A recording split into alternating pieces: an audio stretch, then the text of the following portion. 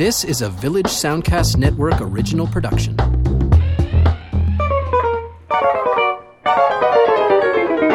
Welcome to Lends Me Your Ears. I'm Stephen Cook, arts reporter for the Chronicle Herald here in Halifax. I'm Karsten Knox, a blogger at Flaw in the Iris at halifaxbloggers.ca, and the movie guru at CTV Morning Live. This is a movie podcast where we look at some current films and then examine some older titles that might be tangentially related, and hopefully you'll learn something about some films you might not have seen before.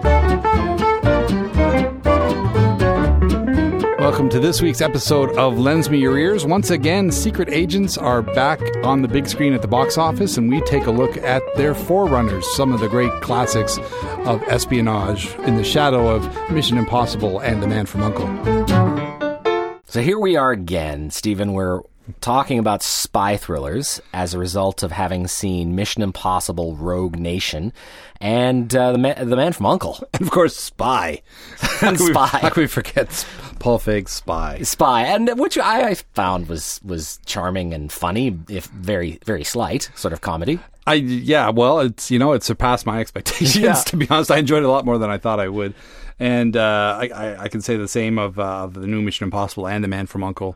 film, which, they have their certain limitations, but, if you can look past them, they're pretty enjoyable. And I think it's pretty safe to say, given our discussions and watching these films prior to taping this episode, that this is one of our all-time favorite genres for both of us. Absolutely. It's going to be tough to keep it to an hour, but we're going to try. And still, I don't know that I have, in any of our podcasts yet, have done this much research and enjoyed it so thoroughly. There's so many great spy movies out there, going back to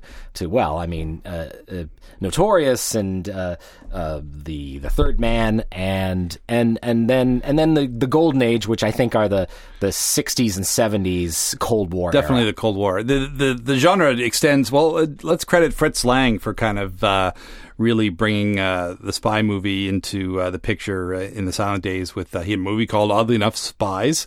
Oh, yes. There was it kind of extends from the era of the First World War when the whole notion of espionage became a little bit better known by the public and through novels and that kind of thing. And certainly Mata Hari was enough of a legend that people got the idea of this romanticized and kind of fatalistic world of the international agent, double agent, agent provocateur, what have you.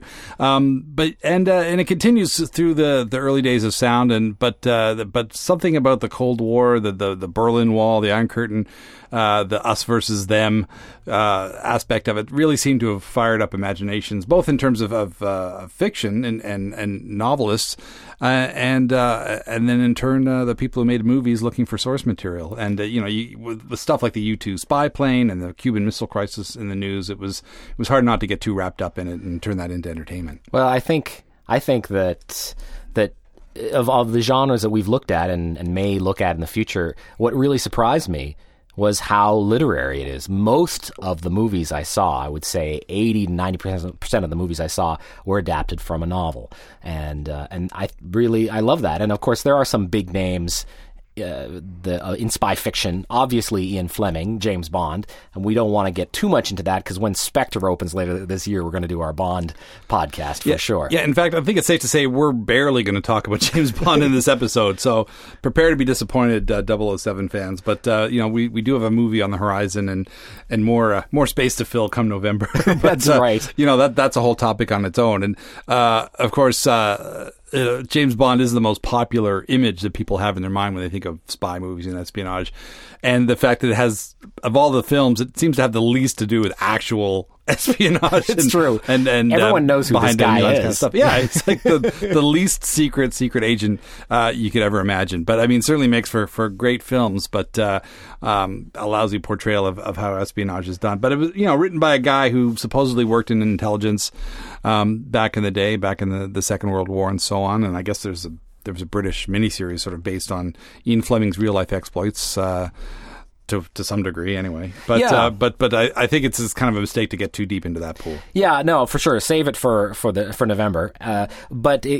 For me, the spy genre it's on a spectrum. There's James Bond at one end, the heavy action romanticisms, and then you go way over to the other end, which is John le Carré. Both of these are British sourced intellectual, and romantic materials, but Le Carré stuff, and it's continued. I mean, Le Carré's books have been adapted steadily into film right up until just a few years ago. I think the most recent adaptation came out. So you see that there's a lot of room there for fantasy stuff, the thrills, the Mission Impossible stuff is certainly closer to James Bond, and then there's the Bourne movies, which Robert Ludlum books and then turned into the films with the Paul Greengrass basically totally turned those movies around, the second and third movie, and Matt Damon became a bigger star than ever because as a result of them. And I think those movies kind of re-energized the genre for a lot of people. But what I like about those, I think, is that they lie somewhere sort of in the middle of the spectrum. They're not quite James Bond. They seem a little more gritty and maybe a little more realism in some ways. Certainly the James Bond of old, the Roger Moore Bond, but then there's also the sort of the angst that comes from a guy who doesn't really know who he is, and he's tortured because of his past, and that speaks a lot more to the Le Carré version of spy movies. Yeah, it's got a bit of that kind of flawed hero as opposed to what I call the super agent, which is more the Ethan Hunt James Bond model. I much prefer these characters to be kind of either slightly damaged or completely off the rails. I say off and are. And we see that in the Le Carré stories and elsewhere. And the Bourne movies are great entertainment. I don't think of them as great kind of espionage, counterintelligence kind of films. I think they're pretty, they have a pretty straight ahead objective, and I find the twists and turns are not on the same kind of level as you get from, say, a Tinker Tailor Soldier Spy, or for sure, or something like that. So. But they do kind of fall under this kind of broader umbrella. Yeah, no, and I think also something like Jack Ryan, who I went back and rewatched all the Jack Ryan movies recently, and I found them to be not all that great, except for The Hunt for Red October. The first one was really, really fun because it really had a lot of espionage moments and notes to it, whereas the subsequent ones were more about action and explosions and the rotating cast of the lead, didn't do the films any favors. But we should talk about Mission Impossible. I also watched the first 4 of those, and I found they held up pretty good. I mean, the first one from '96, Brian De Palma pulled together almost a Hitchcockian styled spy thriller, and one of the things he did that I really liked was he brought this wonderful cast together, and then he killed most of them in the first 20 minutes. Kristen Scott Thomas, Emilio Estevez, we barely knew them. Yeah. And Vanessa Redgrave was a terrific villain. In fact, maybe my favorite villain in the Mission Impossible movies, as Max, the arms dealer. And the second one, the John Woo movie, was a bit of a disaster. I just felt like Hong Kong action movie cliches don't work as well. Yeah, it kind of beat you over the head a little bit. Yeah. It worked in Face Off. Not so much here. Yeah. But by the same token, in comparison to other John Woo North American action films, like say Paycheck, it's probably a head and shoulders above some of those films. Yeah, absolutely. But in this series, it kind of sticks out a little bit. And then the third one was J.J. Abrams took over. They seem to switch directors every time. And I really like J.J. Abrams' movies. This one in particular. Generally, I'm hot and cold with him. I'm not a fan of his Star Trek movies, but I thought he did a great job here. And Philip Seymour Hoffman as the Heavy was a great choice. Now, the fourth one, which came out, I believe, in 2011, directed by Brad Bird, is a total blast. And largely what makes it so memorable is that unbelievable stunt sequence on the Burj Khalifa in Dubai outside the world's tallest building. Like it is at that point I realized if Tom Cruise wants to continue to risk his life for my entertainment, he should just go right ahead, because I am all for it. Which brings us to the fifth one, Rogue Nation, which I really enjoyed. I had such a good time at this film. I thought the stunts were terrific. I thought the story was quite involved, and I really enjoyed the addition to the cast. Rebecca Ferguson, who's an actress, Swedish actress who I'd never seen in anything before. She plays the wonderfully named Ilsa Faust. And there's this whole section in Casablanca, which I thought made a kind of great sense. You got a character named Ilsa in Casablanca. I don't know. It just kind of worked for me. But between her and Alicia Vikander, who's was in Ex Machina and now The Man from U.N.C.L.E., it's been a good year for promising young female actors. So. Absolutely, yeah. And did you enjoy Mission Impossible? I mean, the new one as much as the previous. I think that Brad Bird has become the gold standard of the series. Mm-hmm. This one feels maybe a notch below, but not much. Maybe because Brad just had a little more verve or what have you. This one's directed by Christopher McQuarrie, who famously co-wrote The Usual Suspects. Doesn't have much of a track record as a director. I think The Way of the Gun is probably his best known film, and even Jack Reacher he did with. Oh, he did Jack Reacher. So obviously, Cruise kind of handpicked him because they had a good working relationship on that film. But he's good with plot twists. He knows how to kind of steer a plot through these ridiculous over-the-top action sequences and hold the whole thing together, and it's nice to see him pull it off. Hopefully that means some more plum assignments for him, because I think he's got a good visual eye and a good kind of sense of energy and verve that action films can often sadly be lacking. Yeah, I think so, and I think he brought to this the idea of the locations were just gorgeous. I mean, that's something that spy movies. One of my favorite parts of a lot of spy movies is that they choose beautiful European exotic locations to shoot in. In this case, like the Viennese Opera, Havana, London. I certainly enjoyed that part, the opera, the element of the opera where Puccini's Turandot is being performed and Ethan Hunt's running through the rafters fighting people, and there's about to be an assassination, and Nessun Dorma is being performed. And I thought it was a really nice touch that the music from that was played throughout the rest of the film. You hear it sort of in the background. It keeps sneaking in. Yeah, that sequence, it's not like a super breathtaking one like the one set in Dubai previously, but it's just such a well edited bit of scenery machinations and stunt work and this kind of great clockwork setup, not relying on CGI hardly at all. I imagine there's some in there somewhere with some wires and things being airbrushed out, but for the most part it's pretty much as you see it, practical filmmaking, and it's just a stunner. It's like, well, that's how it's done. That's how you're supposed to. That's how you're supposed to entertain people. Yeah, people need to jump off the roof at the end too. That's exactly what you need to do. I don't need to see any more fighting robots. Just give me, some opera and fisticuffs, and totally. And I'm happy. Yeah, and I did like also that the big stunt that they used to promote the film happened in the first 5 minutes, and the film ended with a twist that was true to the original series, something that you didn't see coming, and immediately our villain is trapped in a way that is out of nowhere. And I thought that was really well done. And I have to say that Cruise in the past has annoyed me because he's just so cocky. At no time do you ever feel like he's ever in any real danger, because he's just too confident.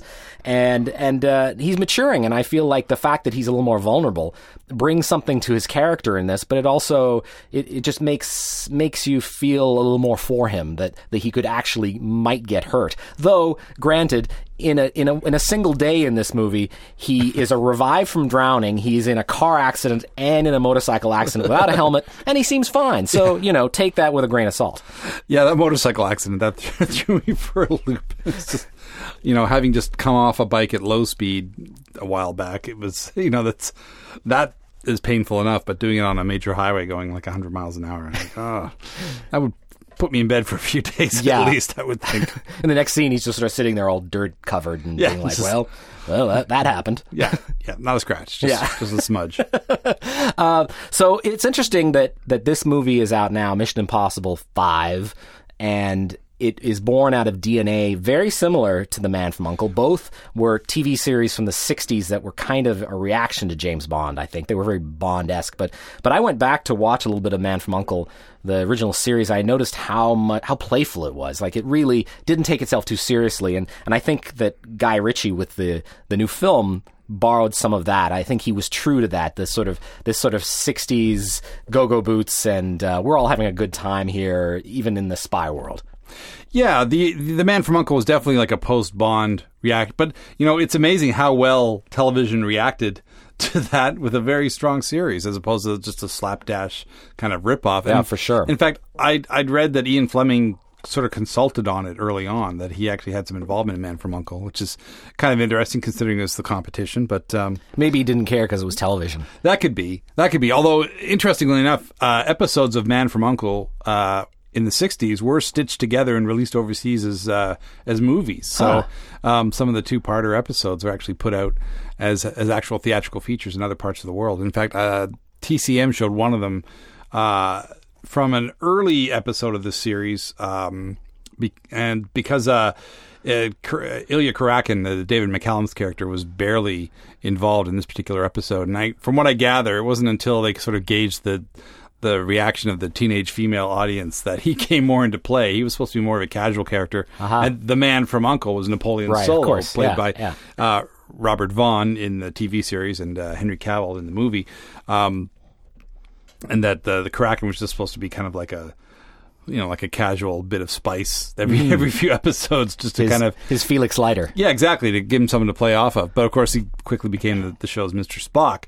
The kind of constant sidekick and sharp contrast to Solo's sort of cocky American attitude. He's got this kind of jazzy, not quite hippie because it's a little before that era, but certainly he had the shaggy blonde hair and he listened to jazz records and was certainly a lot cooler than Solo was. Right, and, more of a beatnik maybe. Yeah, a little bit of that. He had a bit of that Eastern European savoir-faire, I guess. Sure. And that was the chemistry that made that show such a hit for so long.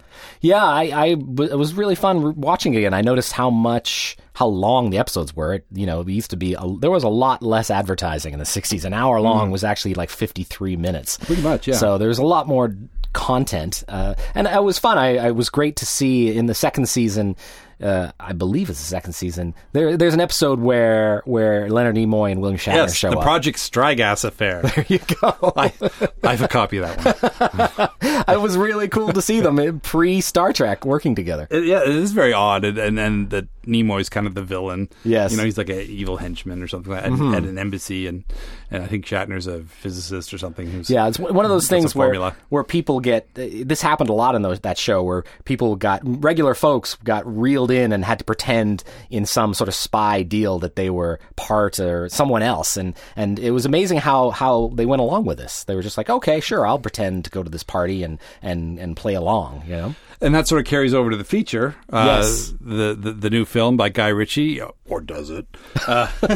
Where someone gets sucked into this ploy to stop some New World post-Second World War fascists from obtaining a nuclear device and initiating the Third World War and bringing a new world order into place. It's a typical spy movie plot, I guess. Kind of Cuban Missile Crisis inspired. And I did enjoy the film. I like that Guy Ritchie backed off of the stylistic excesses of his last Sherlock Holmes movie, where I just thought, he just kind of went overboard on the kind of, meth-fueled editing and kind of the ridiculous color palette and, everything being in kind of shades of blue and, steel gray and all that kind of thing. So here it's nice that it's a little easier on the eyes as a film. Yeah. It's it's often a gorgeous film. The style, the art direction on the film is quite wonderful.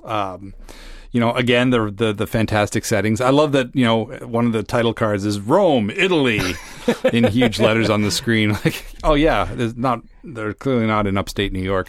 When you see the Coliseum in the background or whatever. But, and I guess that's just having fun with the genre. And of course, if you read the reviews, the two big drawbacks are its stars, according to a lot of the reviews.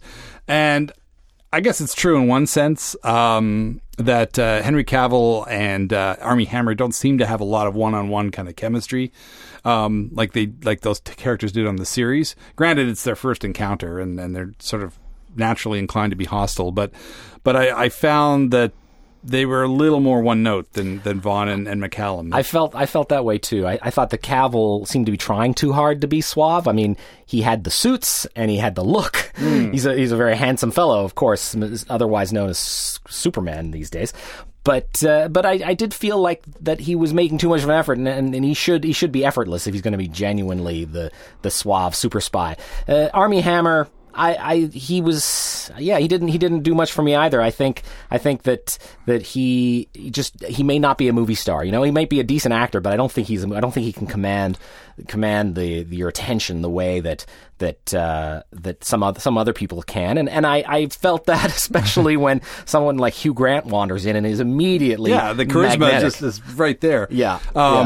And or Jared Harris for that matter. For sure. But playing an American for some reason. But I've seen a few films with Armie Hammer in them, and he just fails to register. I mean, he's not. I mean, he's not awful. He's not.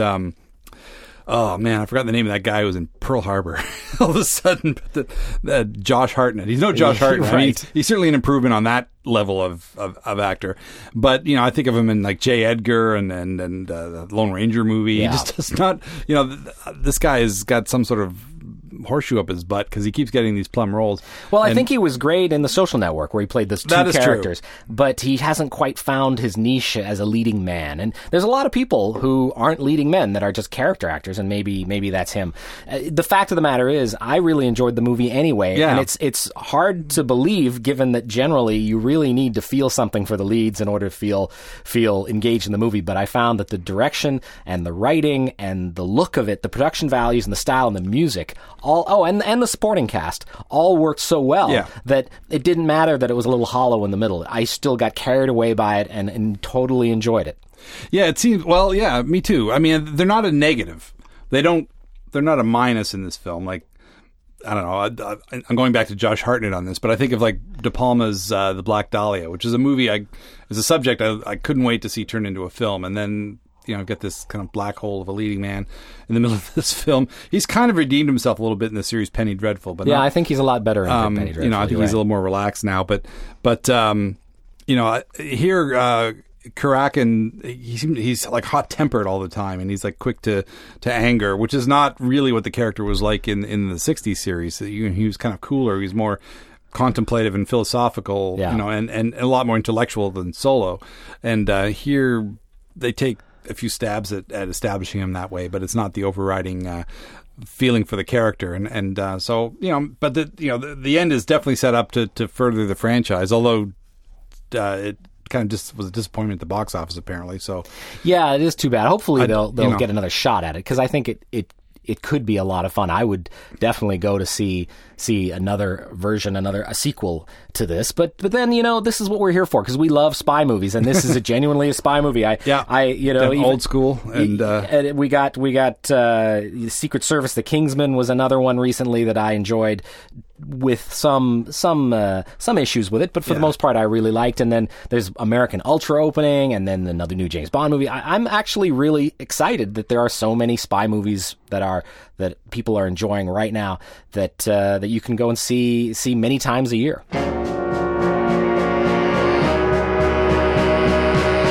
Hi, I'm Lindsay Cameron Wilson, and I am host of The Food Podcast. Now, this is not a cooking podcast. We'll talk about the history of food, we'll meet the players in the food world, and we'll explore the ingredients that fill our lives with flavor. Check us out on iTunes and Stitcher. We'd love to hang out with you.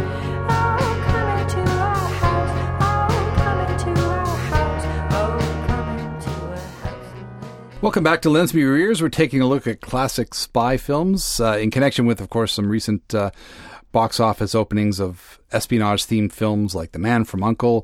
and the latest entry in the Mission Impossible series, Rogue Nation. But now we're taking a look back at some classics of the genre, the golden age of spy movies. And as we mentioned earlier in the show, that was definitely the Cold War era of the 50s and especially the 60s. Yeah, and I was impressed to note that, being a long fan of James Bond, that the Ipcress file, which is, this character from the Len Deighton novel, this Harry Palmer played so well by Michael Caine, kind of one of his signature roles, really, was the first film was a lot of the production were people who had worked on Bond movies. It was like their summer vacation or something. They were going off to make another spy movie, which couldn't really be more different than Bond. Harry Palmer is a little bit anti-authoritarian. He's Cockney. He certainly has more in common with the sort of new culture of the 60s than Bond, which is he's more of a Rat Packer, more of a, Frank Sinatra fan, whereas I bet you Harry Palmer listened to the Beatles, There's that kind of vibe. In fact, there's a Beatles reference in $1 Billion Brain, the third film in the series. And of course, James Bond was kind of famously square in some regards. There's in one of the early films, he makes a reference to listening to the Beatles with earmuffs. That's right. Yeah. So, he kind of stakes himself as being part of the old guard right off the bat. Whereas Harry Palmer was hipper, definitely, as you say, more anti-establishment. I believe he was a criminal. I mean, he was acting as an agent basically to stay out of prison. Right. Rather than, for love of country or anything like that. He was just doing it to save his own skin. Yeah, and it's a really fun movie. It's a little grittier, a little dirtier, maybe a little closer to Le Carré, but certainly still pretty playful. It was produced, The Ipcress File, the first movie, was produced by Harry Saltzman, edited by Peter Hunt, production designed by Ken Adam, and scored by John Barry, who is maybe the most valuable player of all spy movies, John Barry, because his scores show up in a lot of them. And Caine is great, and he went on to make Funeral in Berlin in 1966, which was directed by Bond veteran Guy Hamilton, and then The $1 Billion Brain in 1967, directed by Ken Russell, of all people.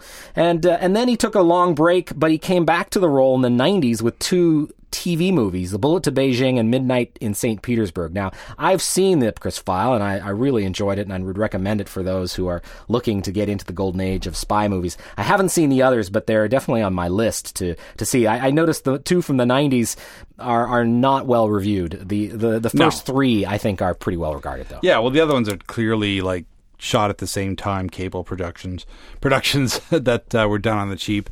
And Caine, has that kind of absent-minded look in his eye, just wondering when his check's going to clear. I saw them on Laserdisc, so that tells you how long ago I saw those. But the first three are terrific. Each one steadily a little less than the one that came before, but The Ipcress File is such a great film. I think of that great torture scene where he's kind of... It's a bit psychedelic. A psychedelic torture scene where he's broken down with a series of... It kind of predates the Clockwork Orange sequence where Alex has to forced to watch a bunch of violent images. I think 3 Days of the The Parallax View with Warren Beatty. It's a similar kind of sequence that I really recommend checking out. It's directed by Sidney J. Fury, a Canadian. He's come up a lot in our podcast. Yeah, he had a love of Dutch angles. There's a lot of them. Yeah. He's often a style over substance kind of director. I recommend seeking out his early film, The Leather Boys, which is a great film about British motorcycle gang. Okay.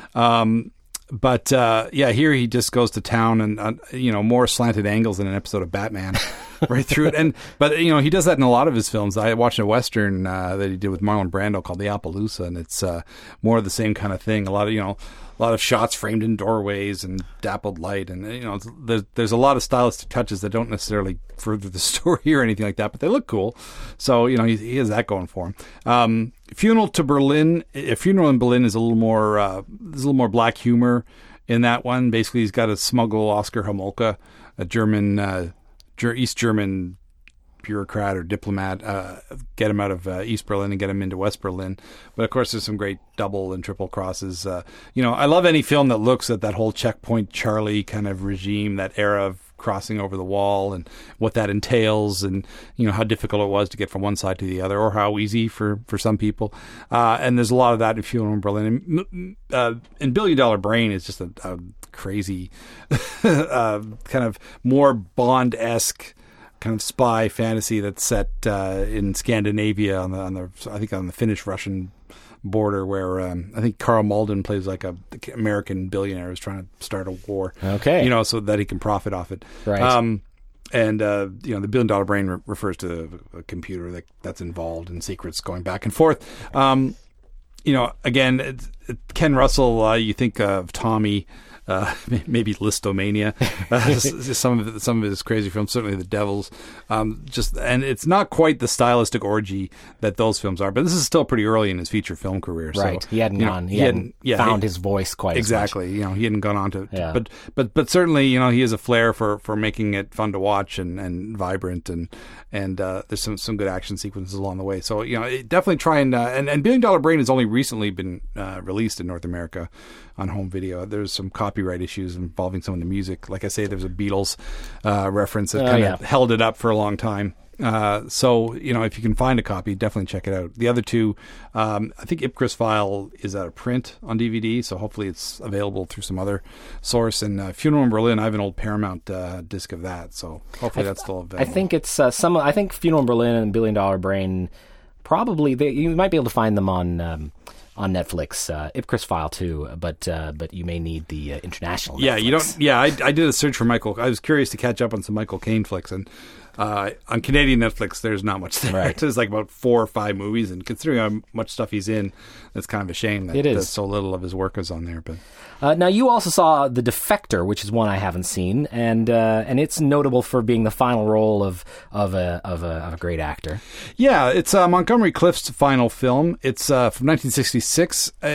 It shows up on TCM from time to time, and I think you can get it through the Warner Archive series if you want a physical copy. It's kind of a watch once and kind of put behind you kind of film, but it is available in physical media as well as an annual or semi-annual airing on TCM.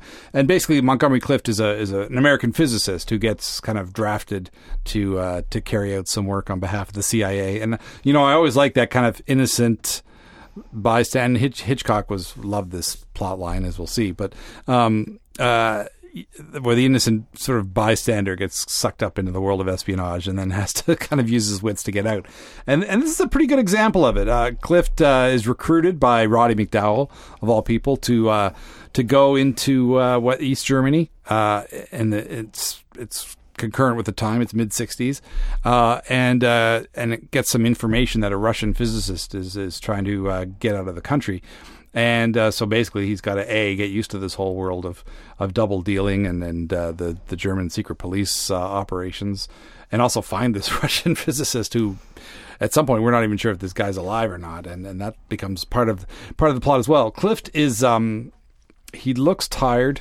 I mean, he, like I said, he died of I guess a heart attack, probably induced by alcoholism, not too long after this film was completed. But it kind of suits the character that he's tired and worn down, because he has all these encounters with the German secret police who just kind of lace into him to try and find out why he's there and what he's after and what this secret is that he's trying to get in his microfilm, and et cetera, et cetera. So it's a lot of the kind of standard spy boilerplate, but it's filmed on some great locations. Like I say, it's got a great cast. And it's it's very matter of fact in the way it portrays his mission. It's not a stylistic eye popper like those Len Deighton, Harry Palmer films, but you kind of have a begrudging admiration for Clift as he kind of tries to get through this mission and get back to his life on the other side. The director had a very troubled life. He committed suicide shortly after the film's release due to romantic failures and the complete flop of a Marco Polo epic that he poured all his money into. But so a lot of tragedy associated with this film. Maybe that's why people don't like to think about it too much. But yeah, if you like the subject matter, definitely worth catching. And it does have a cameo by the Smurfs. So what? there's I kid you not. Seriously, I didn't even know there were Smurfs that far back. Yeah. Well, they have their I think they date back to the early 60s when they were like in kids' comic magazines or whatever. Okay. But yeah, that was a big shocker too to see the Smurfs suddenly appear in this mid 60s spy movie. But there you go. There you go. Okay. Something else to keep an eye out for. Another spy movie from '66 that we did see together was the Quiller Memorandum. This is one that stuck in my head, maybe because the title. All these spy movies have a lot of titles that are related to like forms and papers. There's the Kremlin letter. There's the Quiller Memorandum. We were thinking about when we were talking about potential updating to that sort of the trope. Kiev tweet. Yeah, we need to keep going there with those. I'd love to see more of those come our way. But The anyway, Odessa flash drive.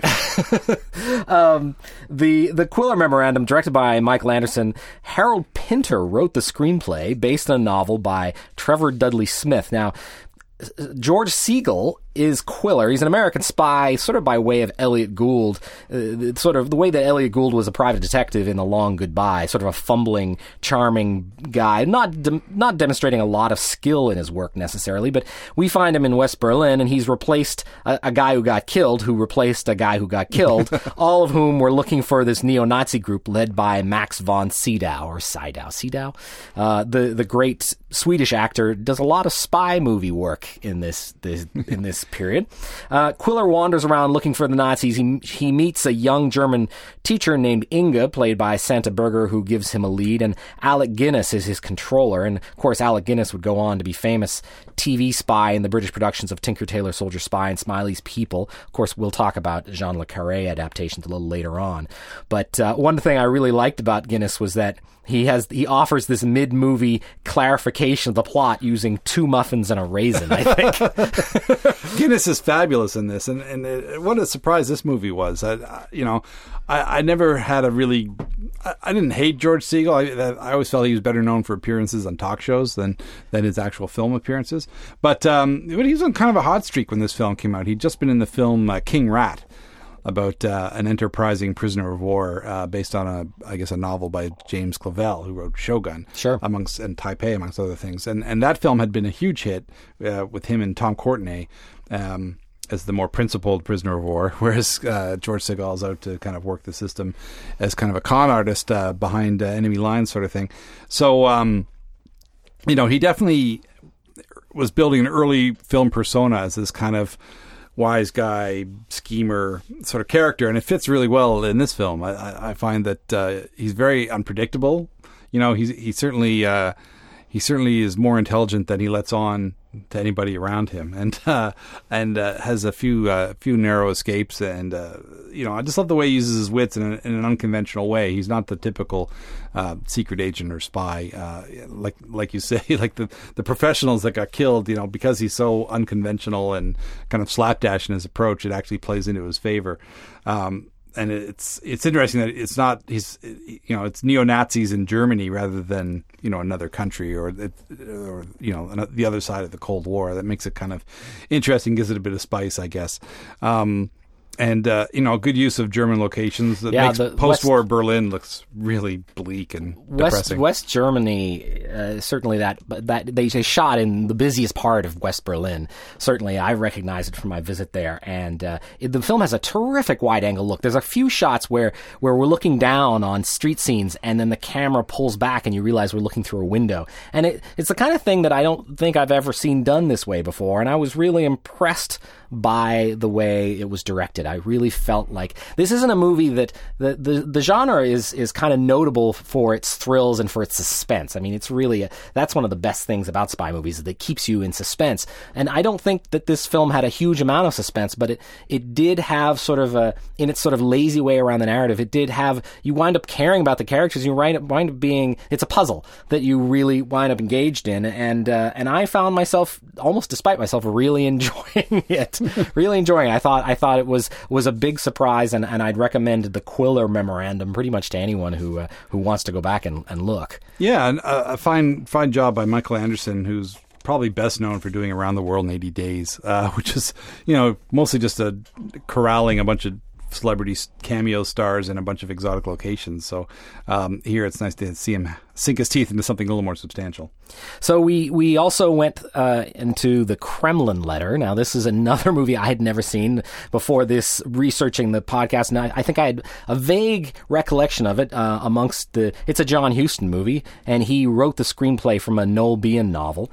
And this is one of those very sort of boilerplate spy movies that really goes a long way on its plot. It's Patrick O'Neill is a naval intelligence officer named Roan who gets sort of press ganged by the CIA to work on a Moscow set sting. He has a talent for remembering, basically a photographic memory, so that helps him a lot. But he's pretty amoral character. Now, this movie is shot in Rome and Helsinki, and it has an amazing supporting cast. John Huston shows up in a single scene, but also in the film is Orson Welles as a Russian military man, and Max von Sydow again. George Sanders as a spy named Warlock, and B.B. Anderson as a pawn of many diabolical men.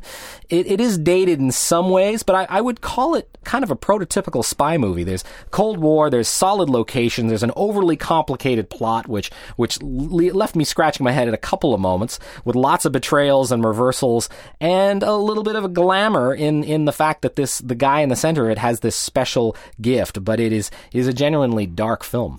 Yeah, I kind of went into this just thinking, oh, well, it's John Huston. He's my favorite director. I think I'm on the record as saying that. And then it was a film of his with which I was unfamiliar. And he does have he has a feel for downbeat stories. Let's face it. So many of his stories end with its central character getting killed at the end. It happens a lot. Yeah. And, so you're prepared for anything when you watch a John Huston film. And this is kind of in the middle of what's considered to be kind of a fallow period for him when he's making films like, there's like A Walk with Life and Death, I think, which starred his daughter, which was just barely got a release. And I think there was a film called Mary Andrew, which is kind of like a Tom Jones-esque romp with John Hurt. I think I've got the title wrong, right on that one. But, these kind of films, where he was just kind of flailing about trying to find a property that would succeed. And it wasn't until kind of The Man Who Would Be King kind of put him back in the upper echelon of directors, and things like that, and Wise Blood and Fat City. Right. Terrific boxing film that kind of turned his career around. But, considering what a top-flight director he was, the Maltese Falcon and Treasure of the Sierra Madre, that he'd have this kind of lost in the wilderness kind of period, it seems kind of odd. But, most directors of his generation had pretty much dropped out of the game by this point. So the fact that he could keep going and make films like Prizzi's Honor and The Dead and Under the Volcano. But this is in kind of a fallow period. And I think in general, those films tend to get kind of overlooked. And the fact that it wasn't available on home video for years and years and years,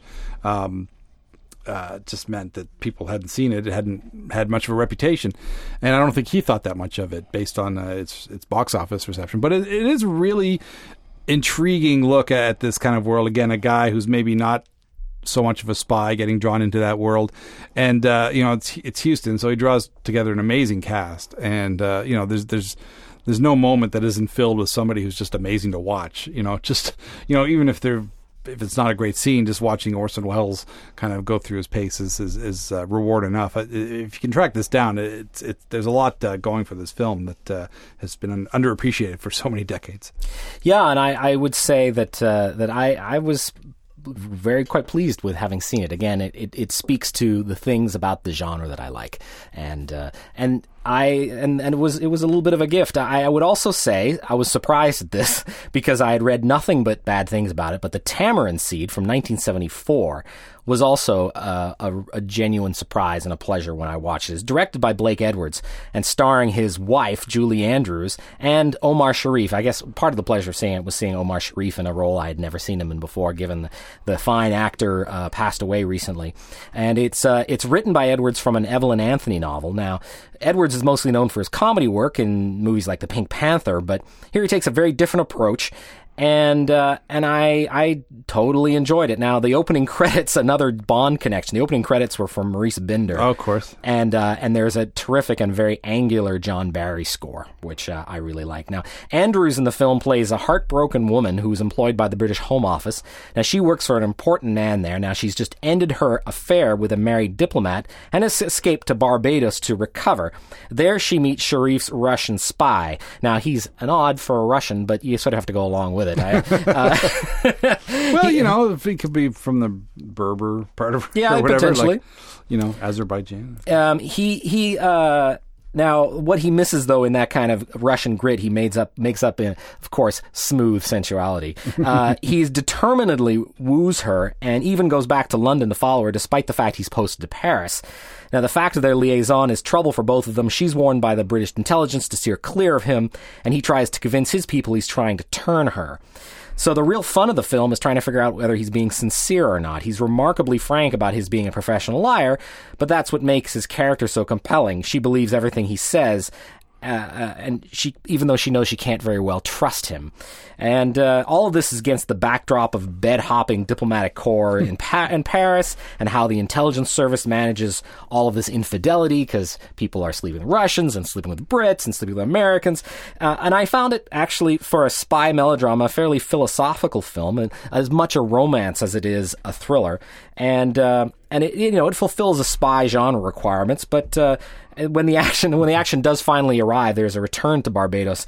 It's laughably bad. There's an action explosion and gunfight that on the beach that just is, it feels very, very poor. But everything leads up to it is pretty great, and I think that the plot being the way it is, I think it actually could. It's one of those movies I could see being remade and done well and updated for the new millennium.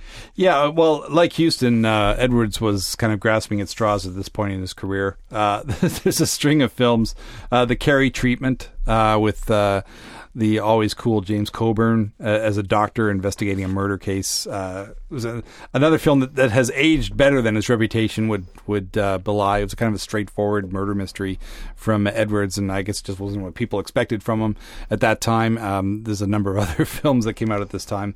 I think he made a Western that kind of flopped, and some other things. But it's interesting that he's trying to do something a little different in terms of the spy thriller, and also for Julie Andrews, who'd recently been in a flop musical called Star that was one of the biggest disasters in 20th Century Fox history.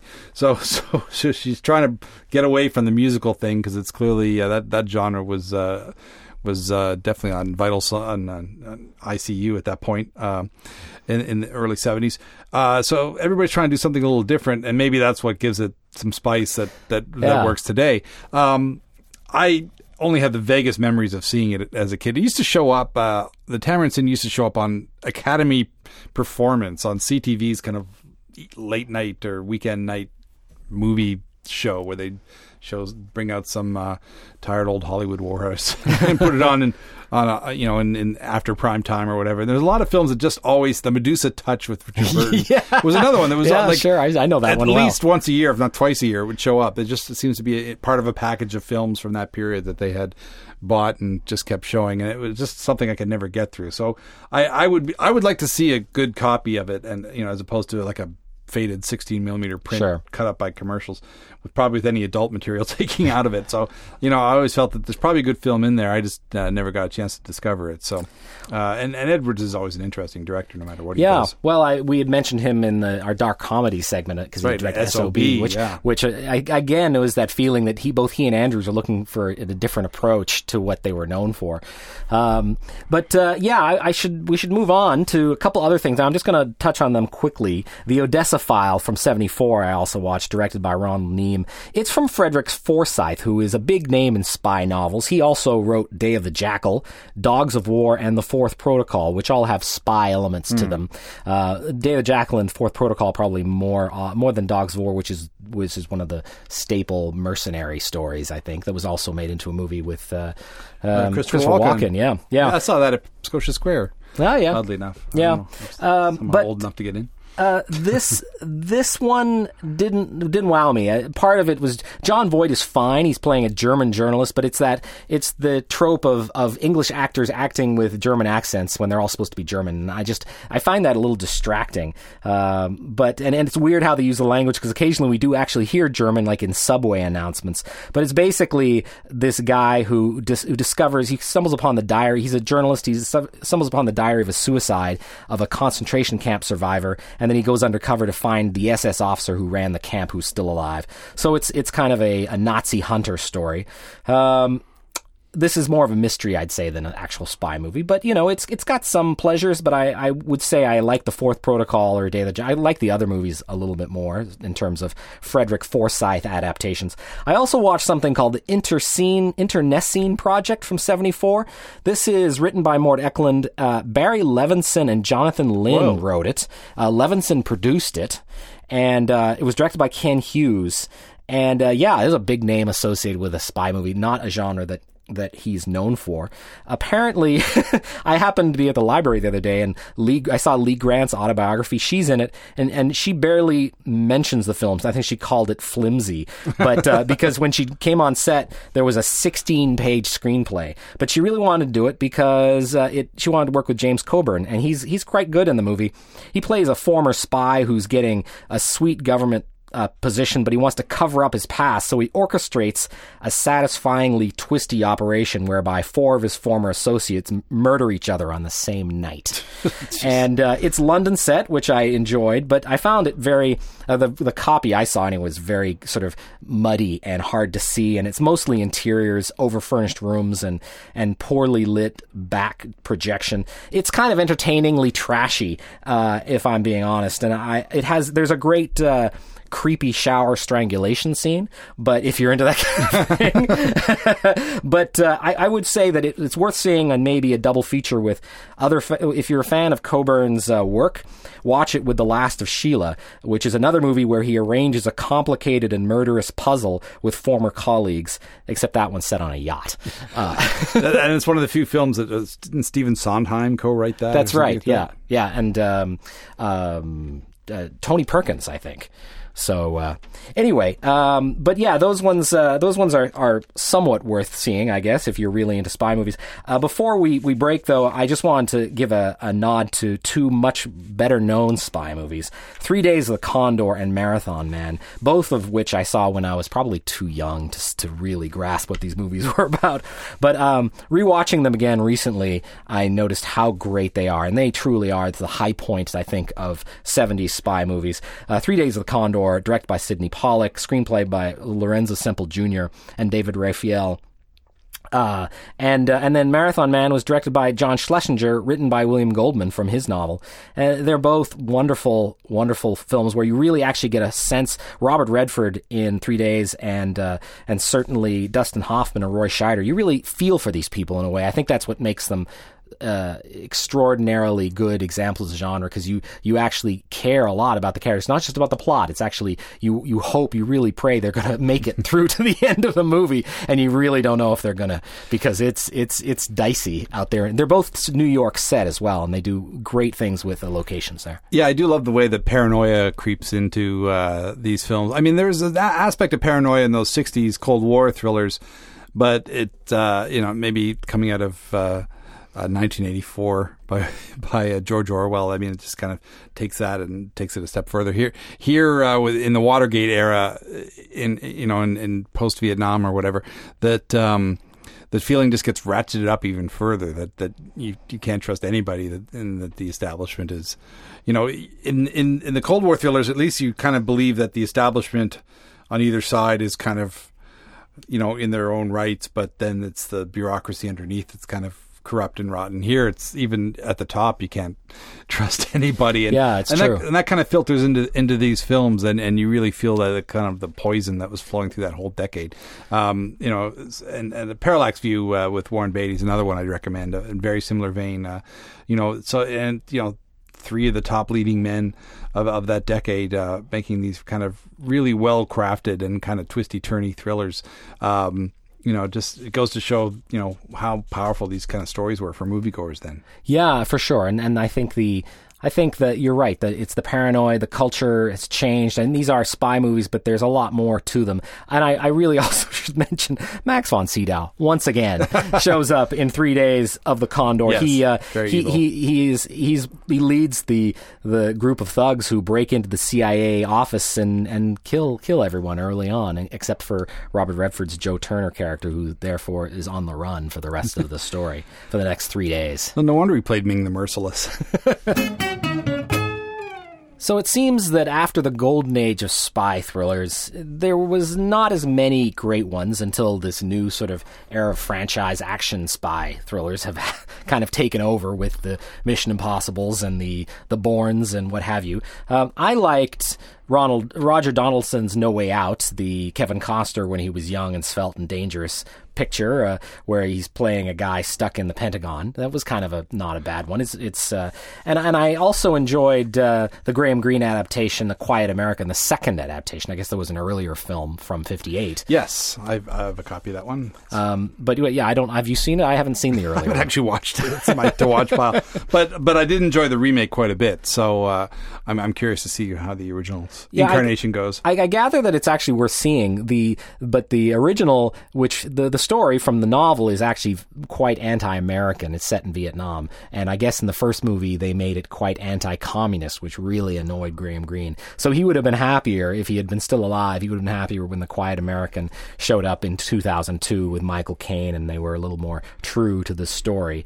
And he, it turned out he was right, because he wrote the book in '54, and we all know how it went for the Americans in Vietnam. It is kind of prescient of him, for sure. Yeah, and then there was Syriana, which was an interesting sort of look at the way the oil industry has effects, its tendrils all over the world, and its spy elements were where it was sort of an anthology picture with all these different stories, but it did have a spy elements because George Clooney played this disaffected American CIA guy, I thought that was typically dense spy movies, but also quite a depressing picture in many ways. It was interesting for me because the guy who wrote the novel that it's based on, Robert Baer, I believe he was like an actual CIA analyst who wrote. I actually read his nonfiction book In Bed with the Devil, which kind of laid out how the relationship between the U.S. and Saudi America going back for decades, and how it's both helped and hindered the American cause,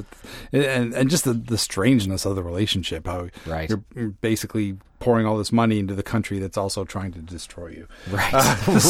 I recommend that book or even the audiobook of Sleeping with the Devil. But so it was interesting to see this film, and not at the time, I don't think I put the one and one together to see that it was by the same guy, because it was like addressing a lot of the same issues. I thought, this all feels really familiar. There you go. Once I found out who wrote it, like, oh, duh. But seeing all that in sort of fictional form and dramatized form, I thought it was really well handled. I think Clooney is kind of a version of Robert Baer himself. There you go. So, that just made it really come alive for me. I was glad that I'd had some look into that source material prior to seeing it. And I think in terms of spy movies adapting to the times, it's certainly maybe the best post 9/11 spy movie, because it really does address the changes, even though it only came out in 2005.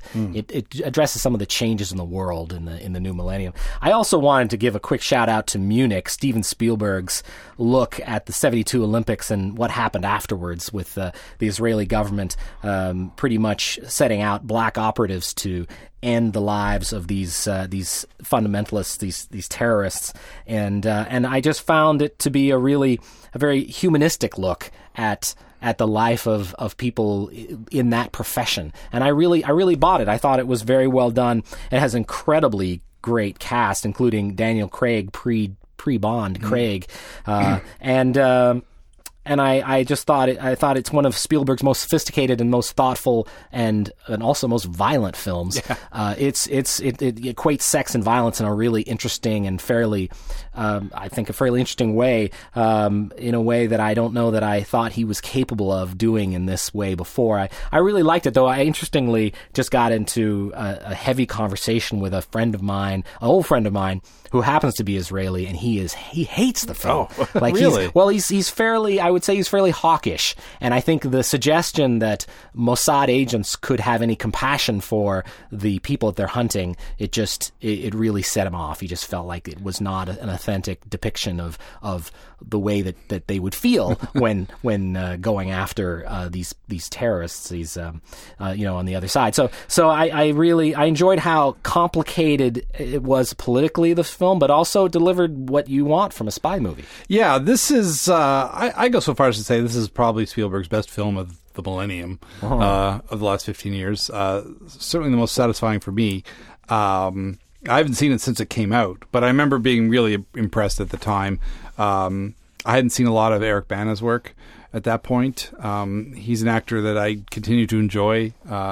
It's always interesting how much he can suppress his Australianness. Yes. So it was funny to see him in Judd Apatow's Funny People, where he just kind of plays an over-the-top Australian character for a change. It's funny that he, because and I think it was, is it the Knocked Up, Seth Rogen mentions how Eric Bana made like Jews tough for having been in Munich, and then they got him to act with in the next Apatow movie. I thought that was a funny gag and an interesting kind of closing the circle, if you will. Yeah, it felt like Spielberg had a real love for the material, that that this whole incident had kind of been underserved in films like Raid on Entebbe and there was another one, 7 Days in Munich or something like that. And, but that the full story hadn't really been told, and it certainly is his most measured adult film. Right up there with like Empire of the Sun, another film. Even though it's through the eyes of a child, I find that was one of his more mature movies. Absolutely. And I really enjoy that one. I felt it was like kind of on that level. And of course, both of those films are kind of underrated in the general pantheon of Spielberg films. But in terms of like movie craftsmanship and not resorting to the usual tricks that we've seen him do over and over again, showing some restraint, but just a great command of the medium at the same time. Just shows what he can really do when he's not overly concerned about delivering a Steven Spielberg film. Yeah. And I'm kind of hoping that's what we see when Bridge of Spies, his upcoming film, comes out. That's the trailers, right. Yeah, the trailers for that are just in theaters now. Yeah. And I'm kind of stoked. Yeah, I am too, and I'm interested. Of course, it's right in line with what we're talking about today. Though I don't know, Tom Hanks. We'll see. I don't know if the trailers are really, really grabbing me, but the idea of Spielberg doing a spy movie, I'm all over that. Well, from what I gather, he's again, going back to the topic of a normal guy getting sucked into this world. I think he's a lawyer who doesn't really deal with international espionage cases, but he gets for that. That's the reason why he gets drafted into the whole Francis Gary Powers U-2 spy plane pilot storyline. So, I've always been fascinated by that period in history. And, again, there's that whole crossing the Iron Curtain plot line. So, I'm right on board for that. Right. Awesome. Now, before we wrap things up and conclude our look at spy movies, we would really be doing a disservice if we omitted the Le Carré adaptations. And Le Carré has turned out to be kind of the king of the genre, certainly I think in novels, and his books keep getting adapted. Now I'm going to list out all the movies. I think this is a complete list of his feature film work, not television adaptations, but feature films. The Spy Who Came In From the Cold in 1965, The Deadly Affair in 66, Looking Glass War in 69, Little Drummer Girl in 84, Russia House from 1990, The Tailor of Panama 2001, The Constant Gardener in 2005, Tinker Tailor Soldier Spy in 2011, and A Most Wanted Man in 2014. So yeah, and you know what? Looking at all, I haven't seen all of these movies, but for the most part, they're pretty great. They're certainly maybe. I don't know, I would say they're 75-80% of these are must-see if you're a fan of spy movies. Yeah, The Deadly Affair is interesting. I did not know about the existence of this movie until we started looking at this whole stream. And directed by Sidney Lumet, one of the finest directors, usually known for sort of gritty urban stories like Serpico, and he's kind of New York films. It is available through one of the studios made on demand, like Warner Archive. I don't know if it's part of that series, but it is out there. So I'm going to track it down, and maybe the next time when Bridge of Spies comes out, we'll do a follow up. And I'll try and get us a copy by that time. But with James Mason, Sidney Lumet, and Le Carré story, it's got to be entertaining on some level. Yeah, absolutely. Mason is always worth seeing. And we watched The Looking Glass War, which directed by Frank R. Pearson, and That was an odd looking movie. There's some pretty avant-garde stuff in the way that it was shot. There's one scene that takes place in a pub where there's a 360-degree camera pan. It was quite odd. And this is again the lead character being very sort of amoral. Christopher Jones plays the Polish refugee who gets recruited by the British Secret Service to sneak into East Germany and investigate the possible existence of interballistic missiles. And he's trained by a very young Anthony Hopkins, including a great scene where they wrestle. They fight. I know. Hopkins it's weird to see him so young. I mean, the only film I think in which he's younger is The Lion in Winter, where he's facing off against Peter O'Toole and Katharine Hepburn. So this is shortly after, and that kind of made him a name as far as films went. Although during the 70s he had kind of a dodgy film career. Think of Magic, the ventriloquist dummy movie. Oh yes, and so on. But here he's very dynamic. He's very energetic. He's very angry. But it's and at the time that we watched it, I was surmising that he probably did a lot of stage combat stuff for the Shakespearean plays that he was in England. So he gets to use that physicality here, and it's kind of nice to see because most people didn't really take much note of him prior to Silence of the Lambs, which is halfway through his career almost. So it's true. He wasn't really a big star, certainly in North America before that, but he built up to it, and for sure. And he has a lot of grace. I noticed that he has a very, as you mentioned, the physicality is really nice to watch, and I think that's maybe one of the best things about him in this. I don't know that I love the movie, but I think partly because that leading character played by Jones, I don't know if there's been a less sympathetic spy sort of leading part. When he finally goes on his tour into East Germany, which apparently they shot in Spain for some reason. It does not look like East Germany. No, for sure. No, he kills people for no really good reason other than he's desperate, and it just it's hard to have any sympathy for him at all. Yeah, he's kind of a cretin, and Christopher Jones he's a very handsome actor. Oddly enough, very short career. He played a rock star, becomes president in The Shape of Things to Come, and then Wild in the Streets. The Shape of Things to Come is the song that he sings, but Wild in the Streets is the movie. And then they put everybody over 30 gets put into these concentration camps and force-fed LSD. So that was his kind of big splashy debut. Somehow that was good enough to get him a lead in a David Lean movie, Ryan's Daughter. So all of a sudden he's kind of a big deal, and he made this film. I think he's in a couple other things, but weirdly enough, the story that I read was that he was involved with Sharon Tate, and after she was killed, he just got the whole Manson murders thing just creeped him out so much that he just put movies behind him and wouldn't be in another movie for decades. So I guess Tarantino tried to get him for a couple of his projects, and he turned him down. So he's an interesting actor in that regard. They didn't have a lot of love of his craft, or not enough to kind of continue in it. So he's kind of an unpredictable, kind of a weird actor because, as you say, he kind of has this kind of these roguish good looks and this completely off-putting attitude. And it's a weird combination for sure. It is. It really is. Now you also saw Little Drummer Girl. This is one I haven't seen. George Roy Hill directed. Yeah. Where Diane Keaton is recruited by the Mossad. Now, I gather Keaton may have been a poor choice in the casting of this. Yeah, well, the book was a huge success. I mean, I think the novel was kind of like the first one to come out after the success of the Tinker Tailor Soldier Spy miniseries. Mm-hmm. I think it came out between that and Smiley's People, where Alec Guinness's Smiley character returns in the novel and in the TV miniseries. So Le Carré was kind of a hot property at this point. So the novel was a huge hit. First of all, it was different from Spy Who Came In From the Cold and these other books, in that it had a female protagonist, and it wasn't so much about the Cold War as about what was happening in the Middle East. So it was very au courant. And yeah, Diane Keaton plays an actress. She's an American actress working in England, but she's very much a kind of, I'm sure she was inspired by Vanessa Redgrave, in her rant against anti-Zionist hoodlums. Right. So Diane Keaton, I'm pretty sure she's kind of a thinly veiled version of that. In the book, I believe she's a younger actress, and a younger British actress, like in her early to mid-20s. So because they had signed Diane Keaton, of course, was on a roll after her Woody Allen films. She gets signed on here, but of course she's an American in her 30s.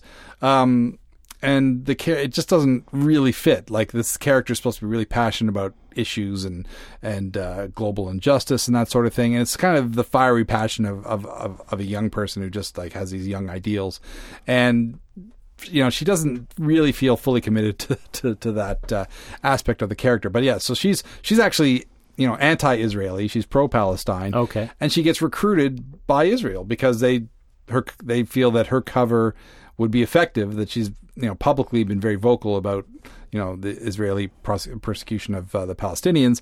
So they actively go after her to turn her into a double agent for their side. And that's what really works in the film, and how they kind of turn her against her own beliefs in a way.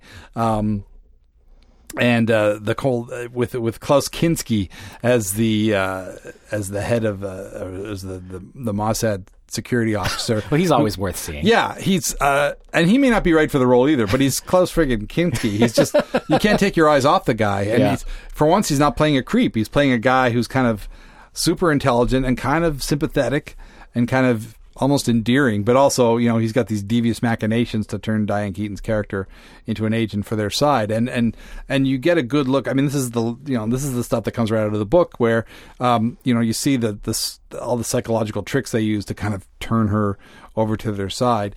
And, that's the stuff that's really great. And the final half hour of it is really effective as she finally, becomes the double agent, joins the Palestinian side, in body, if not in spirit, and then gets involved in a bombing plot and has to kind of betray these top Palestinian agents. So the last half hour is worth it. It's like 2 hours and 10 minutes. So the last chunk of it makes the previous part worthwhile. Okay. Even while her performance is often a bit cringeworthy. Okay. It's not, I don't know if because she wasn't that committed to the material or she just wasn't right for the part, but it's an awkward fit, and it does distract you. And I think that's one of the reasons why, again, I found a copy. It was only put out through those MOD programs. It wasn't given like a popular DVD release, so it's available for anybody who really, really wants to see it. Right. I remember there was a huge push on this film when it came out. Of course, it's from the director of The Sting, so it was a big name in the director, and of course, Diane Keaton was riding high, and so there's a big push, and the reviews were, for the most part, pretty negative for those reasons. And some people felt it dumbed down the book too, which I guess a case could be made, but how do you cram one of these John le Carré novels into 2 hours? It's pretty difficult. I think story-wise and in terms of the machinations of the plot, I thought it wasn't as hard to follow as some people make it look out to be. And it is worth seeing. If you're in Halifax, Video Difference have a copy for rent, so you can track it down there. Before we wrap up, I just want to say, I know The Constant Gardener is a wonderful film, Tinker Tailor Soldier Spy, and A Most Wanted Man, which was one of Philip Seymour Hoffman's last roles. These are all movies that I think most people who know anything about movies will recognize. They all have been at least nominated for Academy Awards, and I think are all excellent films in their own way. They're definitely worth seeing. I wasn't that much a fan of Tailor of Panama, which John Boorman's picture. I felt it was a little bit... it was a bit satiric, and I wasn't expecting that, I guess. And I also felt that Brendan Gleeson playing Hispanic was really a bad idea.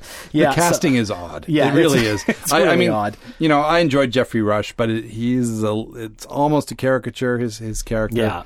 Yeah, and I get the impression that Pierce Brosnan is doing everything he can to sort of kick away from the Bond thing, just kind of try something a little different, and as he did with The Matador around this time as well. But before we finish, I really do want to give a shout out to The Russia House, which for years has been one of my favorite spy movies, actually one of my favorite movies, period.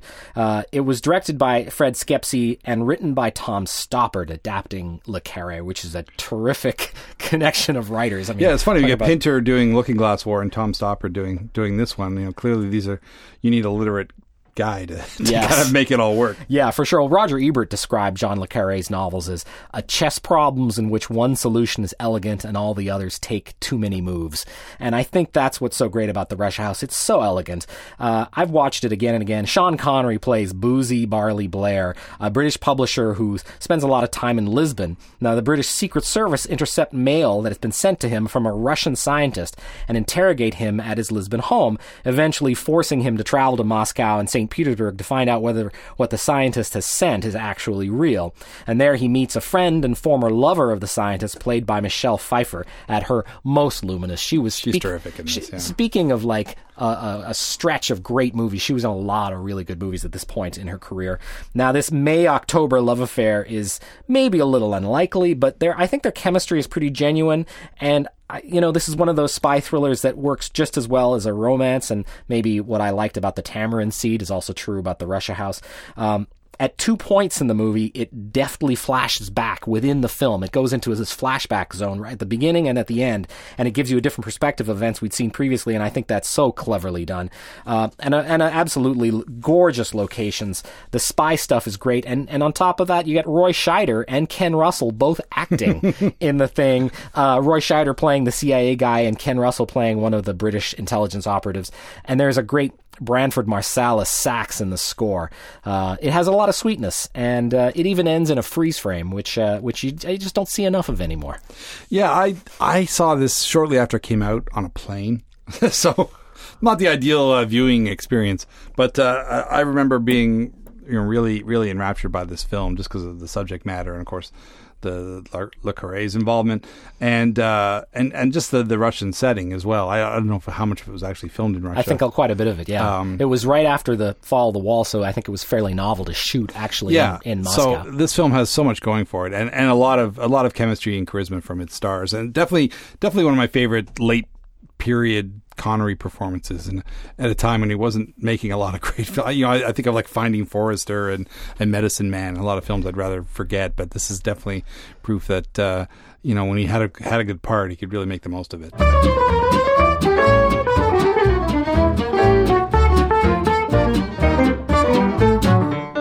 That's our show. Thanks for listening. Hope you enjoyed the show. You can contact us on Twitter at Lends Me Your Ears, all one word, or search for Lends Me Your Ears on Facebook. We're on Stitcher, and you can rate and review us on iTunes, and if you do, we'll give you a shout-out in a future episode. Our email is lendsmeyourEarsPodcast@gmail.com. I'm Karsten Knox, and my Twitter is at Karsten Knox. And I'm Stephen Cook, and my Twitter is at @CH_SCOOKE. Thanks for joining us on Lends Me Your Ears in our journey through intrigue, espionage, and deceit. Long may the men in gray suits continue to do their secret work. Lends Me Your Ears is hosted by Stephen Cook and Karsten Knox and is produced in Halifax, Nova Scotia at Village Sound for the Village Soundcast Network. Lends Me Your Ears is engineered by Luke Badio and is produced by Dave Anderson and Jason Michael McIsaac. All music courtesy of Gypsophilia. Check out all of their amazing music, tour dates, and so much more at gypsophilia.org. Discover more great shows on the Village Soundcast Network by going to villagesoundcast.com. We can also be found on Twitter at VSoundcast and on Facebook by searching the Village Soundcast Network. Rate and review us on iTunes and you'll get a shout-out on an upcoming show. Send feedback to lendsmeyourearspodcast@gmail.com. We'd love to hear from you. Thanks for listening.